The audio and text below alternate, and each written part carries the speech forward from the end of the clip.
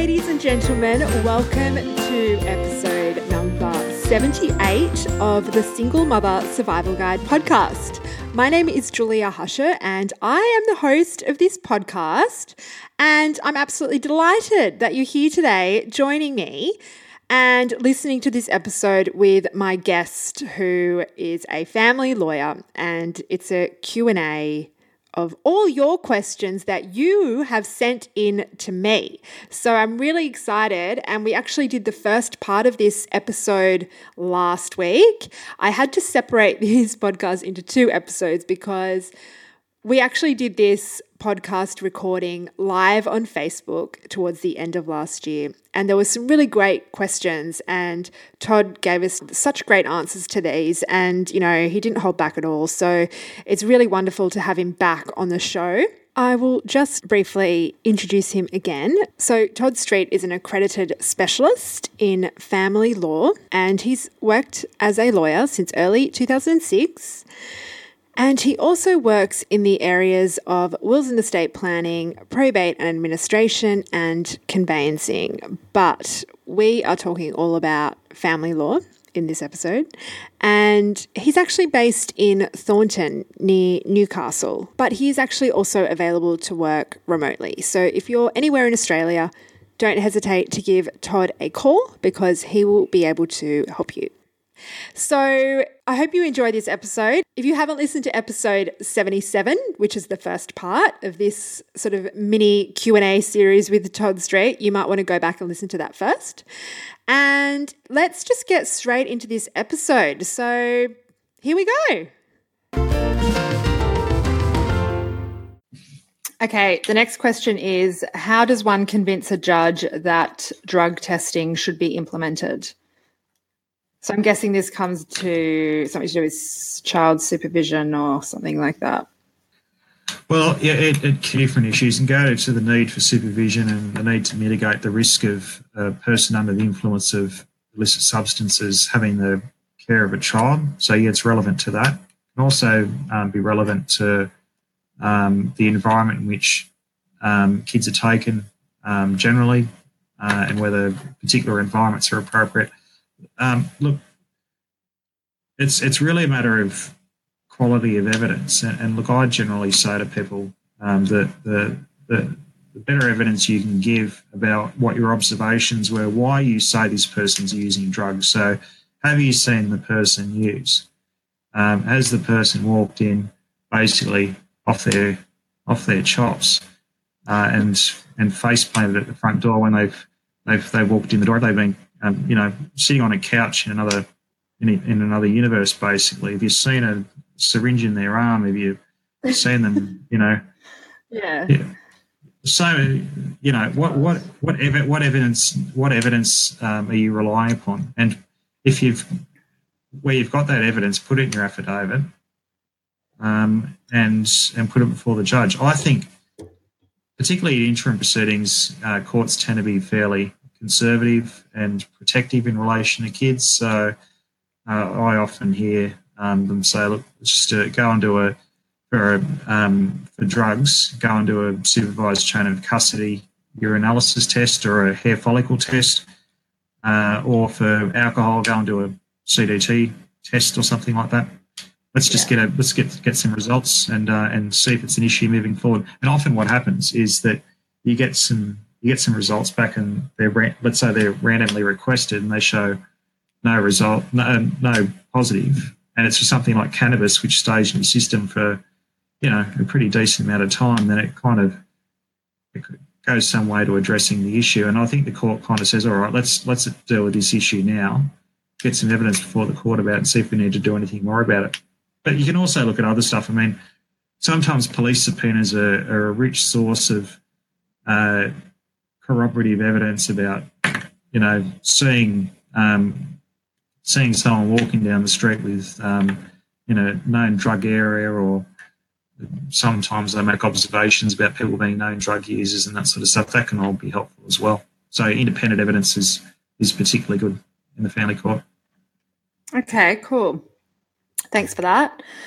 Sorry. The next question is, I have a question on trying to get a 60-40 care arrangement of my children. My ex is wanting 50-50 of our 5-year-old who starts school next year and our 8-year-old.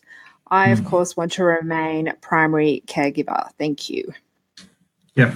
So when a court's deciding what sort of orders to make goes through a process, I talked a little bit earlier about equal shared parental responsibility. There's a presumption that order should be made subject to certain exceptions. If a court applies the presumption, you then go and consider whether there should be orders for equal time. In deciding whether to do that, a court looks, broadly speaking, at two things.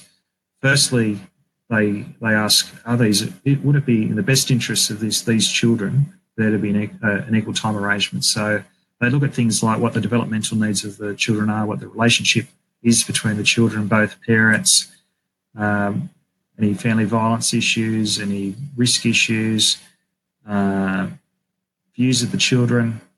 Although these children are 8 and 5, so they're a little bit young for views. A whole series of factors which are set out in Section 60CC of the Family Law Act.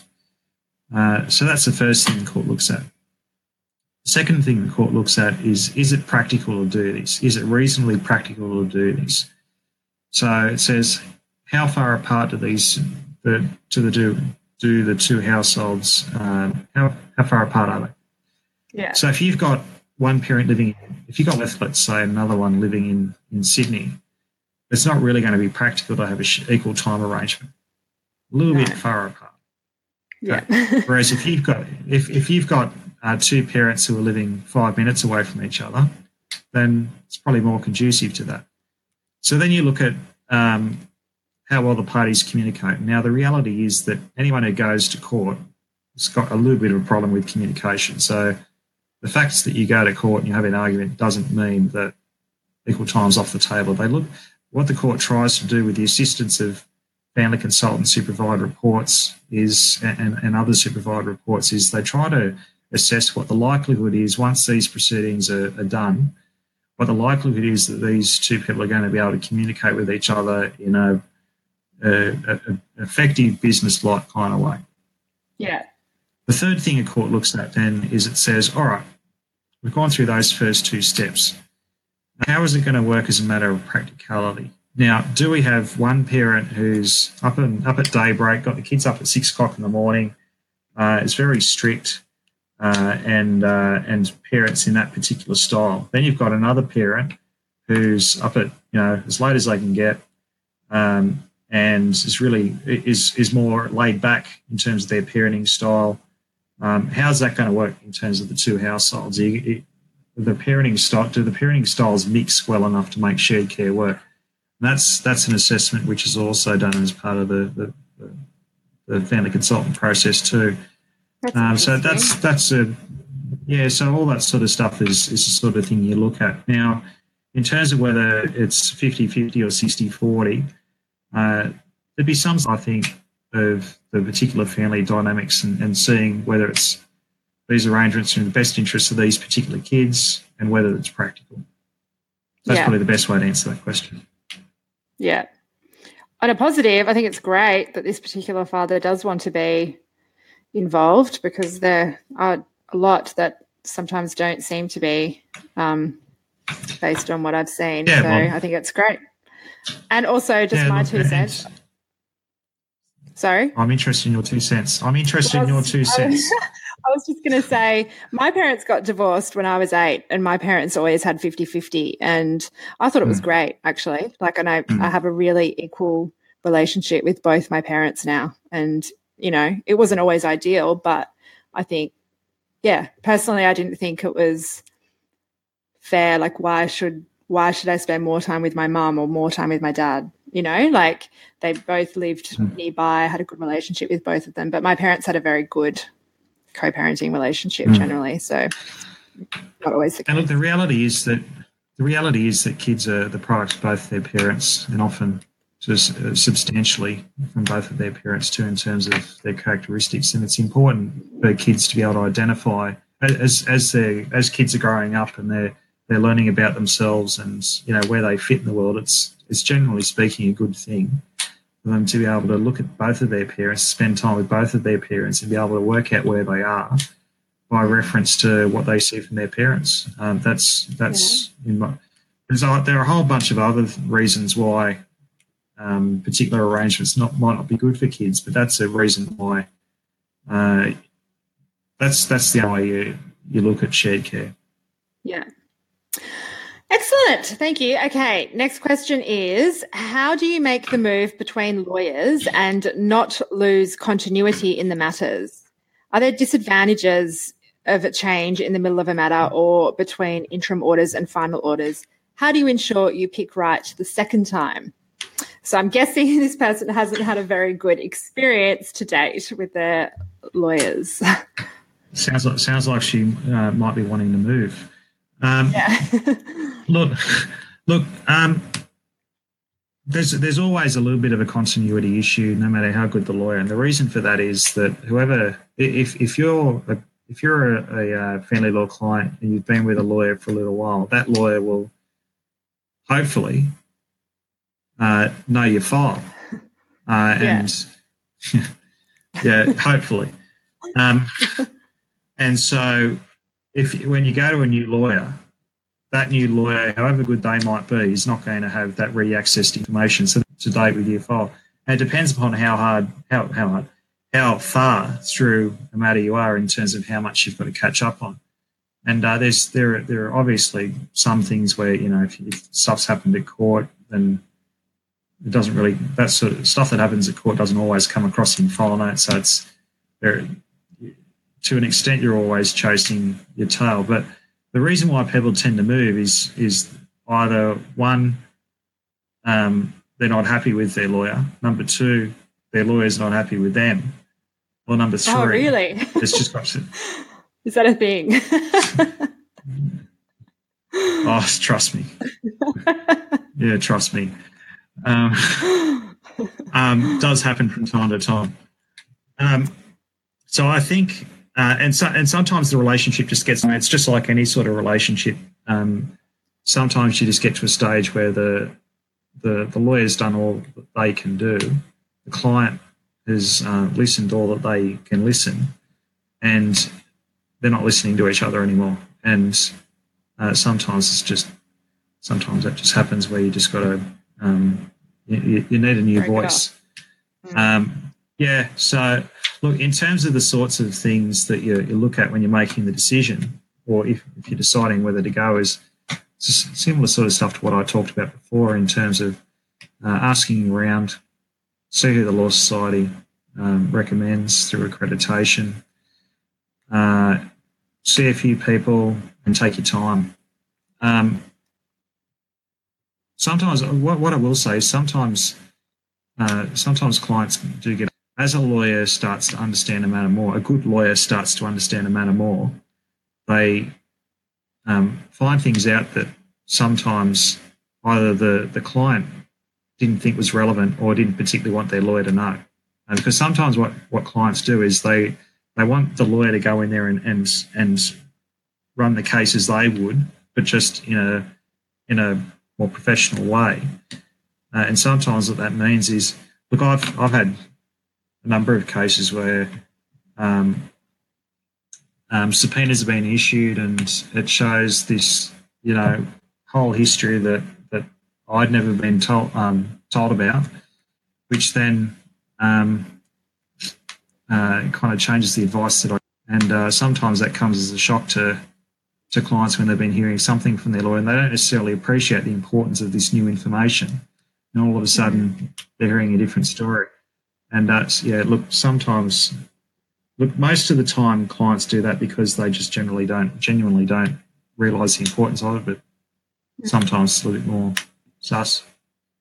But look, at the end of the day, I think if it's a situation where the person who's asking the question has lost confidence in their lawyer, then I would suggest that they'd need to consider fairly strongly making the jump. In terms of when you make the jump, I don't think it really it's a huge deal. But it would take some time for that new lawyer to get up to speed. Yeah. Okay, cool. Now, this one's kind of related. About legal aid, which comes up a lot, but this person wants to know, is legal aid successful or is it second rate with outcomes? My parents have spent tens of thousands of dollars already to no avail. I'm guessing that's to help her. And I'm wondering if I can pick a lawyer who does legal aid and get a good outcome. Yeah. Look, I don't think there's any particular correlation between quality of lawyer and whether they do legal aid. Some of the lawyers I know who are the best lawyers that I work with are ones that either work for legal aid or do legal aid work do legal aid work. There are good lawyers who do legal aid work. There are not so good lawyers who do legal aid work. There are good lawyers who do private work only, and there are not so good lawyers who do private work only. It's not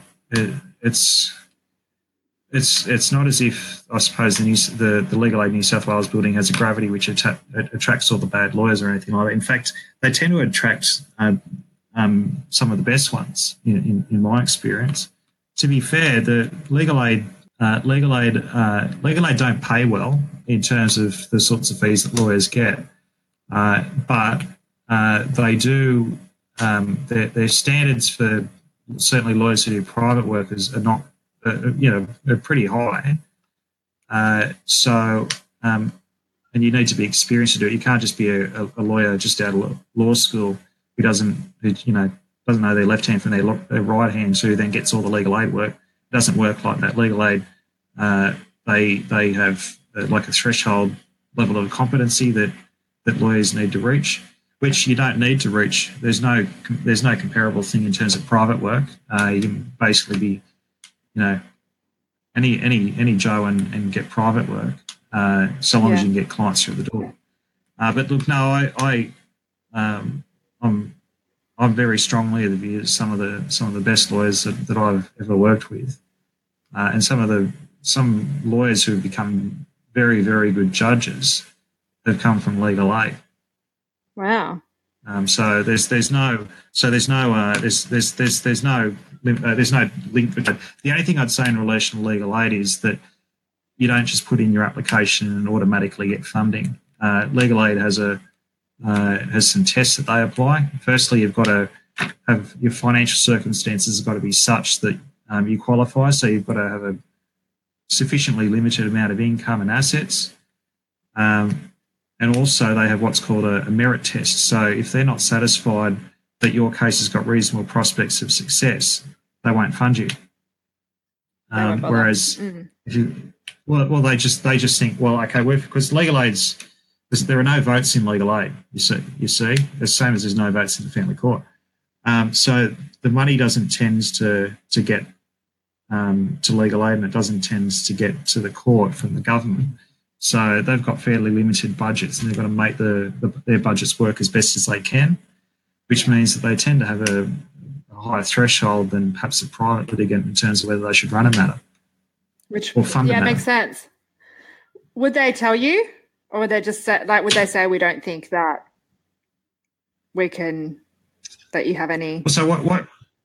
Yes. So what the process is there's so I've talked about two different tests. So the means test, the financial part, there's actually a calculator on the Legal Aid website that you can go to, and it can give you an indication of whether you're likely to fall within their funding parameters. Now, it's not a guarantee, but it is an indication. So the website is just legalaid.newsouthwales.gov.au.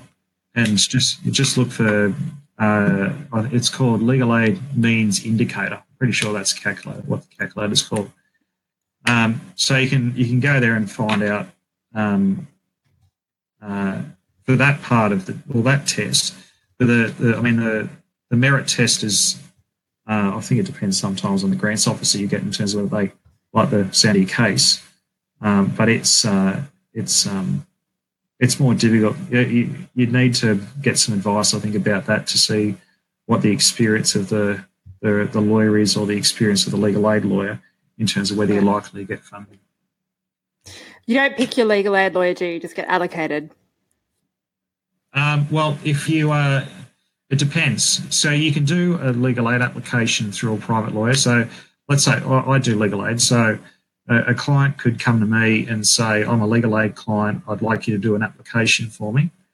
I'd make the application through the legal aid web, basically the legal aid portal. And then legal aid, after a period of time, would assess the application and decide whether to fund that person on a legally aided basis. You can also go to a legal aid office and they can make an application for you. They would generally give you a list of practitioners, let's say 3 in your local area. So I suppose there's a little bit of an allocation there in the sense that you're allocated 3 that you might pick one from, but you might also find another one. And there's no limitation on who you can have as your lawyer, so long as they accept legal aid work. Interesting. All right, well, there you go. Definitely not second rate. Okay. No. This is the next question. How do you get a court to recognise DV and ongoing emotional abuse with young children and reduce access with an unstable parent if the system keeps asking us to make our own orders and is not properly hearing a case? Is it disadvantageous to get docs involved to reduce access to a parent who is not coping and causing harm to children? Okay, it sounds to me as though what's happening in this case is that there's an application before the court in relation to these children. The questioner is a party to that case. She's probably found herself in some busy, what are called duty lists. So court days on which a judge has 15, 20, 25, 30 matters to deal with on the one day. And in a circumstance like that, then judges don't have the time to spend an hour on each matter. It's just not enough hours in the day. So sometimes what will happen is lawyers will get up, will tell the judge, both lawyers, so long as they're both represented, will tell the judge, broadly speaking, what the matter's about and why they're the particular outcomes. Now, that depends, of course, on the quality of the lawyer in terms of how well they do that. But sometimes what will happen after that is that having introduced the matter to the judge might then say, well, I'm thinking that maybe we should do this or something like this today because I've got 15, 20, 25, 30 matters in the list and I'm not going to be able to spend an hour on your matter. So you might want to go outside and have a conversation along these lines in terms of these sorts of arrangements. So it sounds to me as though what's happened... Sorry, isn't that what brings people to court in the first place? Like, if they could work it out amongst their lawyers, then they wouldn't be there. Yeah, sometimes it's different in different parts of cases, but people are sometimes more motivated to settle once they hear a judge say, you've got a good case, or I think you've got a terrible case. Well, no, they wouldn't usually say that specifically. They wouldn't say you've got a terrible case or a good case. But the idea is, look, at the end of the day, it's just like I was saying in relation to funding for legal aid. The courts, there's this view that it's better to spend money on various other things rather than putting some money into the court to get matters through more quickly, but also to allow people to have more time in front of a judge to, if necessary, to deal with something.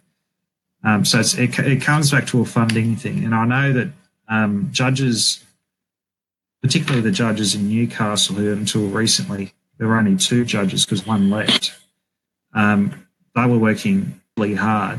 And in fact, they had, the 2 of them in the circuit court had double the load of the judges, let's say, in Sydney or Parramatta because of the fact that they were one down.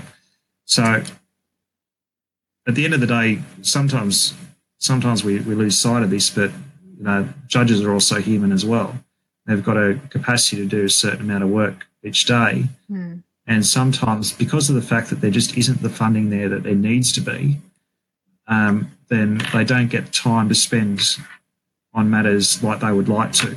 And look, I know that it's something that vexes everyone involved in the court process, because you like to be able to spend the time on each matter that is deserved. And it's emotionally draining for the people who are like going, we're going to court today. It's a big day, like there's months, years of build up sometimes. And then, it's so frustrating. Yeah. And it's to be frank, and I don't want to minimise how it feels for litigants, because I'm sure it feels absolutely terrible. And it's their life. But it's a similar kind of thing for everyone involved in that process, whether it's a family consultant, whether it's a judge, whether it's a lawyer. We all feel the emotions involved. We get how the client's feeling, or the clients are feeling. We get the risk issues. We go home at night and we think to ourselves, oh, geez, I hope that child's all right, or I hope that those children are all right, or, we all think about that sort of stuff. And that's one of the toughest part of the jobs, actually. That's actually really nice to hear. Like, not that you feel like that, but like sometimes I think people have an experience with a lawyer where they really just feel like it's just another person, and they get really complacent, and they feel like their lawyer isn't actually going, this is this person's life, in my hands. That's what it feels like, when you're there. Like, yeah. Well, I think there's a degree of professional distance that you need to keep as a lawyer. I think if you basically get down, in there with the client, and you're too emotionally involved in that, basically, then I think you lose the capacity to do the job that your client's paying you for, which is to provide advice which is objective as best as you can, and good. Because once you get emotions involved and that sort of stuff, it becomes really difficult. But some lawyers, again, we're all human. We all deal with it in different ways, and some over distance themselves. Some lawyers will get down and dirty in the emotions with the client. What we aim to do, what a good lawyer aims to do, is to be sympathetic and understanding of the emotions, but nevertheless give good advice. And it's something you learn over time. I mean, I remember when I was a baby lawyer 12 years ago. I mean, it was very difficult at that stage to separate it. But you learn over time ways to do it, and it's you do it because you need to, but you do recognise the human aspect of it. Absolutely, you do. Sure. All right. So, what about the docs thing, though? Did we actually, cover that? there's just one. I was about that. Look, in relation to docs, docs have their own court, which is called in New South Wales, it's called the Children's Court, and that's where they do most of their work. They only get involved in family court where basically there's a risk of serious harm to the kid, and a common example of that is where they don't think that the child will be safe in either household with either parent who's before the family court. They might then get involved in that case, but again, sometimes they don't. And look, I'm being on about this, but it comes back to a resource issue, and sometimes they just don't have the capacity to send a lawyer along. I know that one of the things that we deal with in the circuit court and the family court is that we often think that the department should be involved in matters, but they don't come along for whatever reason. But it's those docs tend not to. It sounds as though this question is basically the question's asked on the basis they'd like to get docs in there to basically participate and reduce the dispute and all that, assess and all that sort of stuff, that's really the court's role to an extent, and not really FACS's role. I use the expression FACS because docs is now called Family Community Services. Yeah, they're not docs anymore. Yeah. There was another part to that question, which was how do you get the court to recognise the DV and abuse, and that comes back to the answer I gave before, which is basically get good evidence before the court. So, what are you relying upon? Who said what? Who did what? What did you see? What did I, that sort of stuff. That sort of direct evidence or independent evidence through subpoena material, police records, doctors' records, hospital records, those sorts of things. That's the way you get the good information for the court. Okay. I've got one more question for you. This person, It's not really a question. I guess it's more of a conversation point, but this person is wondering about children not wanting to go with the other parent. She says that it breaks my heart the few times per year that my kids, who are 9, 7 and 5, see their father and they have to be physically extracted from me. I get that kids have the right to be loved by both parents, but how can this trauma be beneficial? It's exhausting. He doesn't call at prearranged times. He changes his weekends when he gets a better offer. He returns the children early, the usual, and there are no consent orders in place. Okay. Well, there are or there aren't consent orders in place? There are. Sorry, did I say aren't? There are. Yeah. Yep. Okay, so it sounds to me as though there's been – see, consent orders can be made at different stages of proceedings. They can be made without court or they can be made mid-court, or they can indeed be made at end of court at times as well. So the answer depends upon, to an extent, when it was, because if it was mid-court or if it was at end court, there'd be some sort of assessment which would have led, I presume, to the orders being made. So look, the thing about a situation like this is that kids will often present themselves in a particular way, another way to another parent. So particularly where it's a high conflict situation where the kids know that their parents don't get along.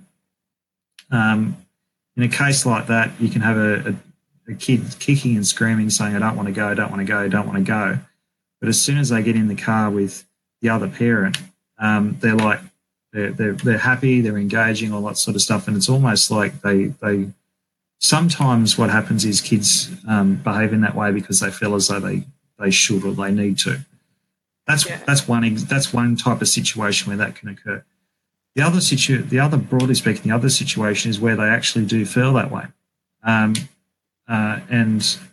that's quite a difficult situation. And that's why a court has family consultants, social workers, psychologists, those sorts of people do assessments, because lawyers, why they behave that way is the assessment comes through people who've got training in psychology, social work, all that sort of stuff. Those are the people who have the expertise to say why kids behave in particular ways at particular times. Lawyers don't, judges don't. So it's a matter of assessing why the kid's doing that. And as I've just said, there's, broadly speaking, two ends of the spectrum as to why that's occurring. In terms of, because there are orders, generally speaking, the expectation is that orders will be complied with. And if you don't want to comply with orders because you think you've got an excuse not to, then you should make an application to change the orders. There's one judge in particular in Newcastle who's very keen on if you want to change a place, you need to make an application rather than just saying, I'm not going to do this anymore, I'm waiting for the other person to file. It's almost like taking things into your own hands. So the obligation of a person under the orders is to proactively comply with the orders. So if a kid's saying I don't want to go, the obligation in that case is to say, you'll have a great time. I'll see you when you come back. I love you very much. Have a great time and I'll see you then. That sort of thing. So sometimes it doesn't happen so much anymore, but when I first started, I tended to see people who turn up with the kid say, I don't want to go. They'd say, if he doesn't want to go, turn around, go home. That's not proactively encouraging. Who would say that? The parent is handing them over. No, well, usually the parent is bringing them along to hand over the other parent. Yeah. You would see from time to time that they would turn up with the kid, and there'd be some sense that perhaps they've been in the kid's ear, and if you say no about going to see dads, we'll go to the movies or we'll go to the beach or something like that. Those are the more perverse versions. It happens, or it happened. It might still happen from time to time. Wow. But those sorts of things do happen, and that's why the court expects proactive encouragement. Because but kids are cheeky as well, because my brother My brother and I used to do that to my parents. We'd be like, we'd have a fight with like our mum and go, Dad, we want to come back. And Dad would be like, no, suck it up. Like, time with your mum. And we'd just get over it. Well, he sounds like he took a very, but not all parents unfortunately do that all the time. They what? But not all parents do that. Some parents grab onto that and say, "Yeah, okay, I like the sound of that." It's hard because it's emotional. I would find it hard. Like my daughter does. I don't know. Anyway, it's emotional. There's emotions involved. You don't want your kid to be upset, do you? Yeah, and look, I think perhaps the way to deal with this particular child or these particular children, is to maybe get some advice from a psychologist or a counsellor or someone like that. But if you do that, what the questioner should do is they shouldn't just run off and get an opinion themselves. They should include the other parent, because the idea is, I think, that there's a benefit to the relationship occurring between the children and both of their parents for reasons we discussed before. And the best way to work out how to deal with the sorts of issues that the questioner identified is to have everyone involved, so we've got both perspectives, and then you go to the professional and the professional says, how about you do this, or how about you do that? How about we do a changeover at a different location? How about we have nominees do changeover for a while, so we don't have mum and dad together and the kids feeling as though they need to choose? So many different ways to skin the cat. But look, generally speaking, the court's attitude would be, let's see if we can work this out in a way which maintains the relationship, rather than, maybe picking between a parent or another. It's pretty complicated, isn't it? Emotions are running high. It's a tricky one. Yeah. And look, it's the nature of it. And look, I've given the answer on both ends of the spectrum. I've got absolutely no idea where the questioner is on that, and it's not a reflection on the questioner, but it's on my experience, it's a potential reason. And it comes back to what I said to you before about a good lawyer will talk about the stuff that's good, but also talk about the stuff that's bad. And I think it's important that you cover both bases. If you are concerned, like it sounds like these kids are quite traumatized, let's say that you are really worried and you need to be proactive, is it right that if you're going to go and get your children, assessed by a psychologist, that if you want to maybe use that psychologist's opinion, if it does get to court, you need to go and see a particular type or get a letter from your lawyer?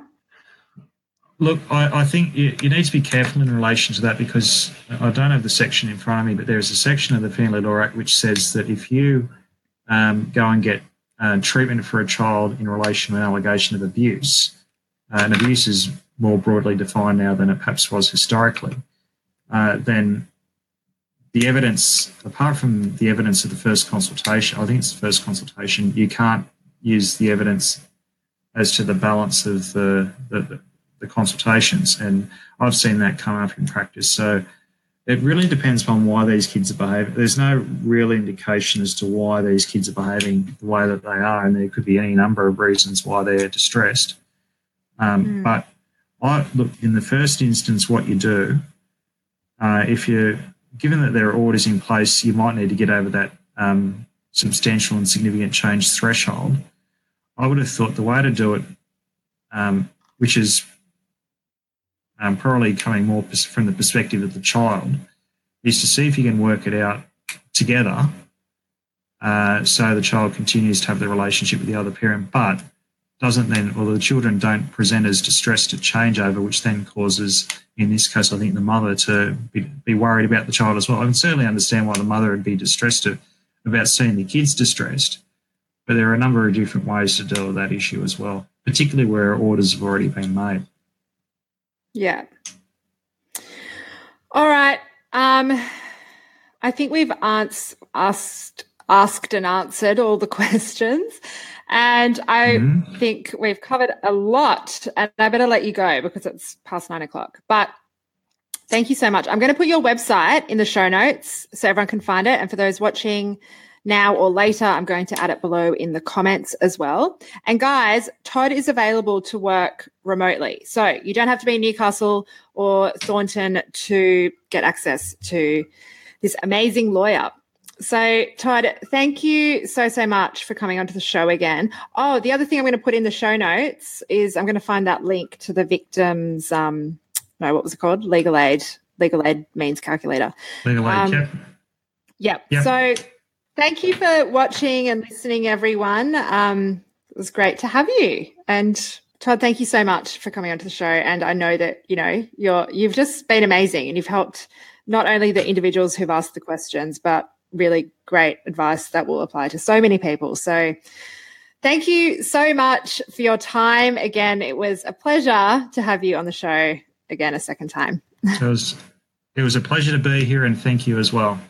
Thank you. All right. Well, I will speak to you soon. Talk to you then. Well, wasn't that amazing? Todd is brilliant. Todd, thank you again so much for your time. I really appreciate it. And ladies, for all of you that sent in your questions, I hope you got a lot out of that. And even if you didn't send any questions, I hope that you did too, because I think a lot of the questions can really be applied to so many different people. And even if it's not relevant to you right now, it might be something that might come up for you in the future. So Todd, thanks again. And for those of you listening, thank you so much. I really hope you enjoyed the second part of that Q&A series with Todd Street. As he said, if you want to connect with him, he does work remotely. So for those of you in Australia, that is. So wherever you are, if you want to get in touch with him, his website is www.streetlawyer.com.au, and I will put that link in the show notes along with the link to his Facebook page and his email. So go and check it out. And if you want to get in touch with me, you can email me at julia@singlemothersurvivalguide.com. And I'm also on Instagram and Facebook, just at Single Mother Survival Guide, which is all one word. So come over and say hi. And if you want to book in a 30-minute complimentary clarity call, or if you want to do some one-on-one mentoring with me for one of my mentoring programs, then please pop over to my website, which is just www.singlemothersurvivalguide.com. I would love to chat with you. And on my website, you can also find out more about all the other podcast episodes and the guests that we've been so lucky to have on the show, and read my blog. So yeah, feel free to pop on over. And if you have liked this podcast, I'd love for you to rate it in iTunes. The thing that is so good about rating podcasts or writing reviews is that it makes it easier for other people to find. So I really hope that new single parents do find it, because I think from the feedback that I've had, it's really great to listen to not feel alone, and to know that there is so many other single mums around and you're not the only one. I think it brings a lot of people a lot of comfort. So I would really appreciate that. It's very simple to do. You just go to your podcasts app if you have an iPhone, and then you go to your shows if you have subscribed, and you just find Single Mother Survival Guide. If you haven't subscribed, then you just search for it in the bottom right-hand corner and you type Single Mother Survival Guide. And then either way, once you have got the show, then down at the bottom underneath the episodes, you can either just tap the stars to rate it, so easy, or you can, underneath that it says write a review, and then you can write a review. It'll take 30 seconds, and I really, really appreciate it. And I love reading your reviews as well. So thank you so much to everyone who has left one. Todd, thank you so much again. For everyone listening, thank you. I hope you have a wonderful week, and I'll speak to you next week with another new and exciting episode. Okay, have a good week. Bye for now.